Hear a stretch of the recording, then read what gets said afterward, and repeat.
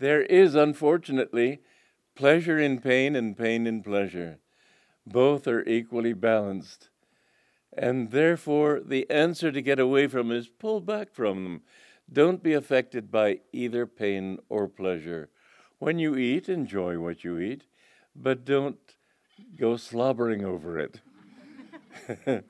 When you have somebody who insults you, thank him. It can be very good for your ego. I remember this one occasion which I was at where I was the host of a gathering of people who were famous people, and they were ignoring me and talking to everybody else. I thought, this is wonderful that they should ignore me. I'm the one paying for the bill, too. And I was the only one who knew what he was talking about in that group. But that they should ignore, because it was about starting communities. I was the only one who had started one, and successfully. But I just thought, this is wonderful. Let them insult you. It's a very good reminder that you're not this ego.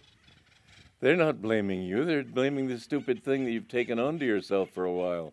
But you're not that ego.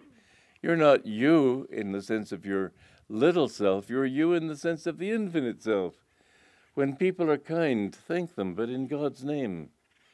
When painful experiences come, just the more close you are to the center of yourself, the more you will find that the pleasures and pains become minimal. And the joy, this is the beauty of it, because many people think that if you are going to be even-minded all the time, whether in pain or in pleasure, that then you will become apathetic.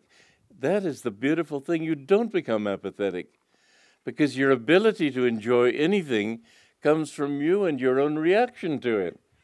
And the more you have of yourself, your consciousness in yourself, centered in yourself, the more you find that you find joy in everything. And even in unpleasant experiences, there is a certain joy that you can feel, but it doesn't touch you.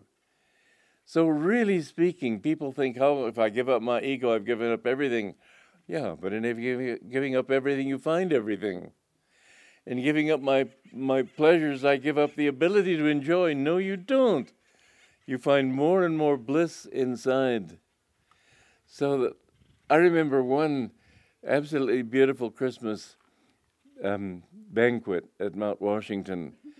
And there was some woman who was, for some reason, she got into getting everybody marching around the tables and chanting something. And I saw Master and Rogers. It was an intensely embarrassing situation for me.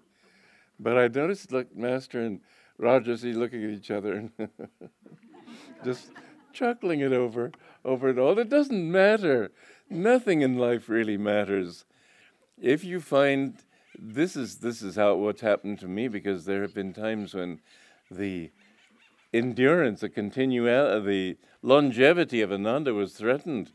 It looked as if we would lose everything. I never let it touch me inside. And if we fail, okay, God has something else in store.